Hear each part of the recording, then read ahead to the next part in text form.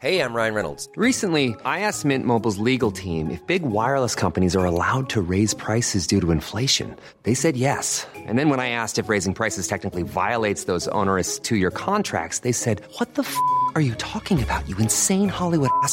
So to recap, we're cutting the price of Mint Unlimited from $30 a month to just $15 a month. Give it a try at mintmobile.com/switch. $45 up front for 3 months plus taxes and fees. Promo rate for new customers for limited time. Unlimited more than 40 gigabytes per month. Slows full terms at mintmobile.com. You can now support Ghost Maps on Patreon. Simply look for We Are Hantu or click the link in the description. Ghost Maps. Entry 76. Khatib, Singapore. Edmund has lived in Khatib all his life. And yes, I've heard all the rumors about my neighborhood, he says, with an easy laugh. I smirk as he tells me how his friends jokingly give him grief about the area. Khatib and nearby Yishun are commonly known as epicenters of weirdness in Singapore. But come on, he says, gesturing to me over his piping hot cup of teh alia at this coffee shop in Ang Mo Kio. You, of all people, can't tell me that these places are any more weird than the rest of Singapore. My smirk turns into what I hope looks like an agreeable smile. I raise an eyebrow, then sip on my own kopi. He laughs and claps his hands excitedly. "I knew it!" he shouts, getting the attention of other nearby patrons. He sheepishly dials down his enthusiasm, however, when he tells me that his story takes place in his neighborhood. I take this as my cue, turn on my recorder, and ask him to start from the beginning.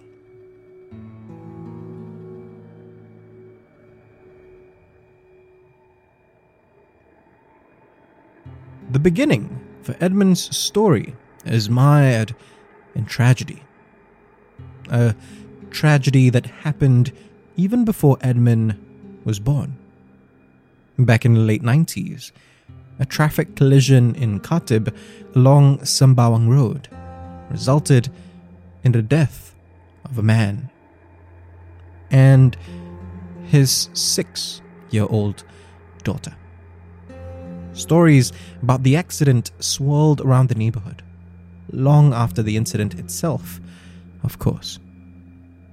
Edmund first heard about it when he was 10 at a sleepover with a couple of friends. One of those friends, Michael, told the other kids that late at night, if you were really unlucky, you would see the ill-fated driver wandering around the neighborhood in bloodied clothes. I still remember my dad's exact response when I asked him about the ghost. "Don't be stupid, cannot," Edmund says, with another laugh. He notes, however, that his father would then very quickly change the topic before Edmund could ask about the details of the tragedy itself. Edmund didn't really think about the incident for years after. Not consciously, anyway. But it always remained in the back of his mind. A dark piece of history from his neighborhood. A few years ago, however, he found himself in a situation where that accident suddenly hit a little too close to home. Edmund was a delivery rider in 2020. He knew how lucky he was to still have a source of income, even in those unprecedented times. Despite the risk to his health, though, he actually found this time oddly peaceful. You'd see so few people around, he says, his expression one of disbelief. "I never want to go through that again," of course, but those quiet moments were like nothing I'd ever experienced. Every night, he would slowly ride his motorbike back home from wherever his last delivery would be. Most nights, he'd be done at around 9 or 10 p.m. On one particular Wednesday, though, he found himself incredibly busy. Orders kept coming in, and as swamped as he was, Edmund felt like he needed to take as many of them as he could. Part of me was thinking about how stressful it must have been for people just trying to get their meals, in a time when things were already so stressful to begin with. He says, I hope that I helped alleviate the difficulties, even just a little bit. With a shrug, he adds, plus when you have that kind of work and in that kind of environment, you do what you can to make sure you have enough money. Edmund's last order for the night came in at 11 p.m., which meant that he only made it back to the Khatib area around midnight. Edmund's flat was near Chongpang Market. More often than not, he'd have to take Sembawang Road to get home. Most nights, it was just a stretch of road, no different from any other. But on this night though, he says, trailing off for a moment, Edmund shakes his head, regains his composure, and tells me how it seemed eerily quiet. Almost like it wasn't just silent, but that the sound was sucked out of the air. Edmund wasn't conscious of passing by the site where the accident had happened more than 20 years prior. Like I said, just another road, he tells me. But he was aware that it suddenly grew colder. Not the wind of riding down a road at night at around 60 kilometers per hour, but something biting, piercing. Edmund swears the road was empty, but suddenly, a little girl just appeared on the road in front of him. And when he thinks back to that night, sometimes he wonders if the cold distracted him for a second longer than he thought. Enough time for a kid to appear out of nowhere, he tries to reason. But he knows that that can't be true. I'd been in accidents before, Edmund says. I think that's made me a more careful rider, honestly. He chalks it up to that caution that enabled him to not only suddenly maneuver his bike away from the girl, but to safely come to a stop. He says that he didn't want to stop though. Edmund was filled with an almost heightened sense of dread.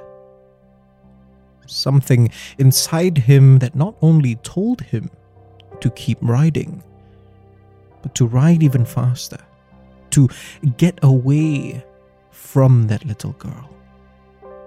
But Edmund fought those instincts.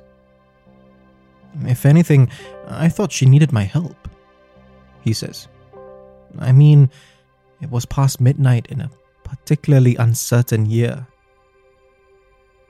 He got off his bike and made his way towards the girl, who was now about 10 meters behind him.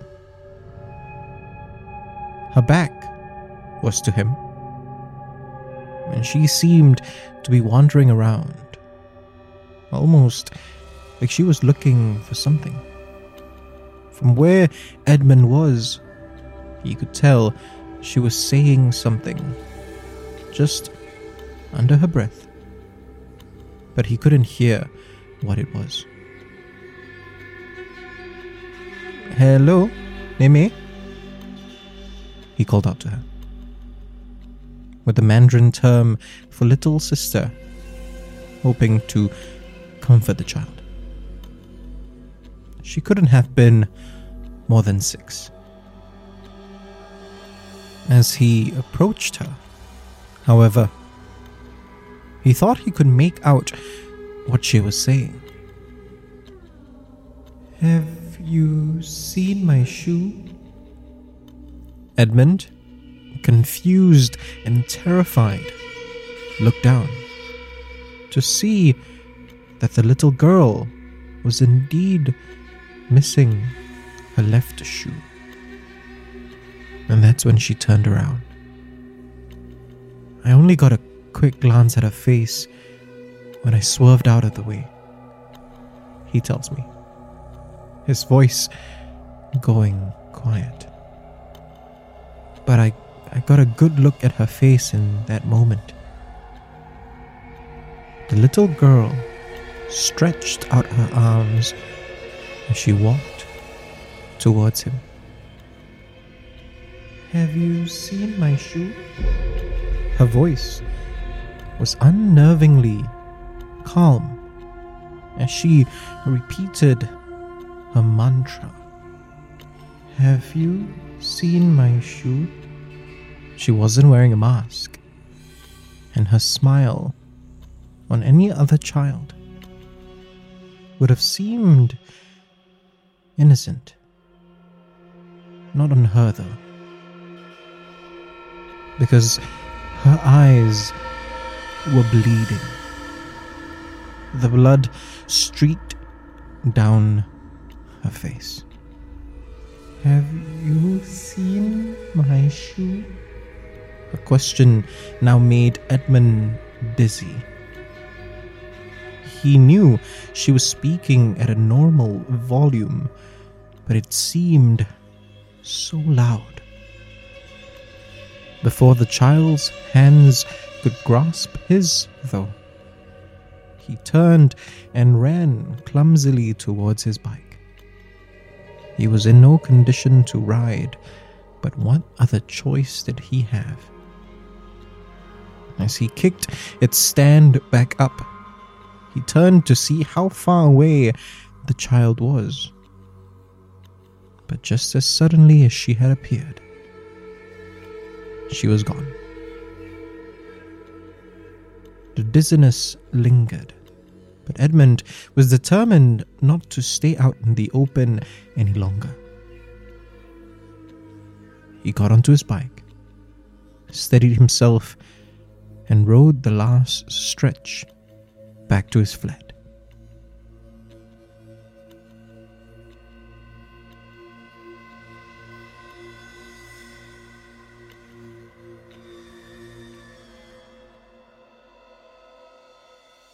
I couldn't find any photos online of the girl who died. I could barely even find any articles about the accident, Edmund tells me. So I couldn't know for sure that it was her I saw. But at the same time, something inside me told me that it definitely was. He did ask around for more details about the accident, though. Most of the older residents in his neighborhood couldn't tell him anything new. One old woman, however, did have a small detail that might have seemed inconsequential to anyone else, but it just confirmed Edmund's suspicion. After the ambulance had taken the little girl and her father away, there were only a few things left at the scene. The wrecks of the 2 vehicles that collided, shards of glass and pieces of twisted metal strewn all over the road, pools of blood, and the little girl's left shoe. I never saw her again, Edmund tells me, his voice returning to a normal volume. But then again, he adds, it's not like he's ever returned home that late since then. He tells me that he doesn't even go partying anymore, which only encourages his friends to give him more good-natured grief. Most of them don't know about this incident, he tells me. So they'll make jokes like, why can't I go home late? Scared to see a ghost in Khatib. And yeah, I am. If you want to discover more of Southeast Asia's other side, subscribe now and follow us on social media. You can also be one of our supporters on Patreon. Look for We Are Hantu or click the links in the description. Ghost Maps is a Hantu production, created by Kyle Ong and Wayne Ray, with art direction by Jolene Lim, and recorded on Audio-Technica mics.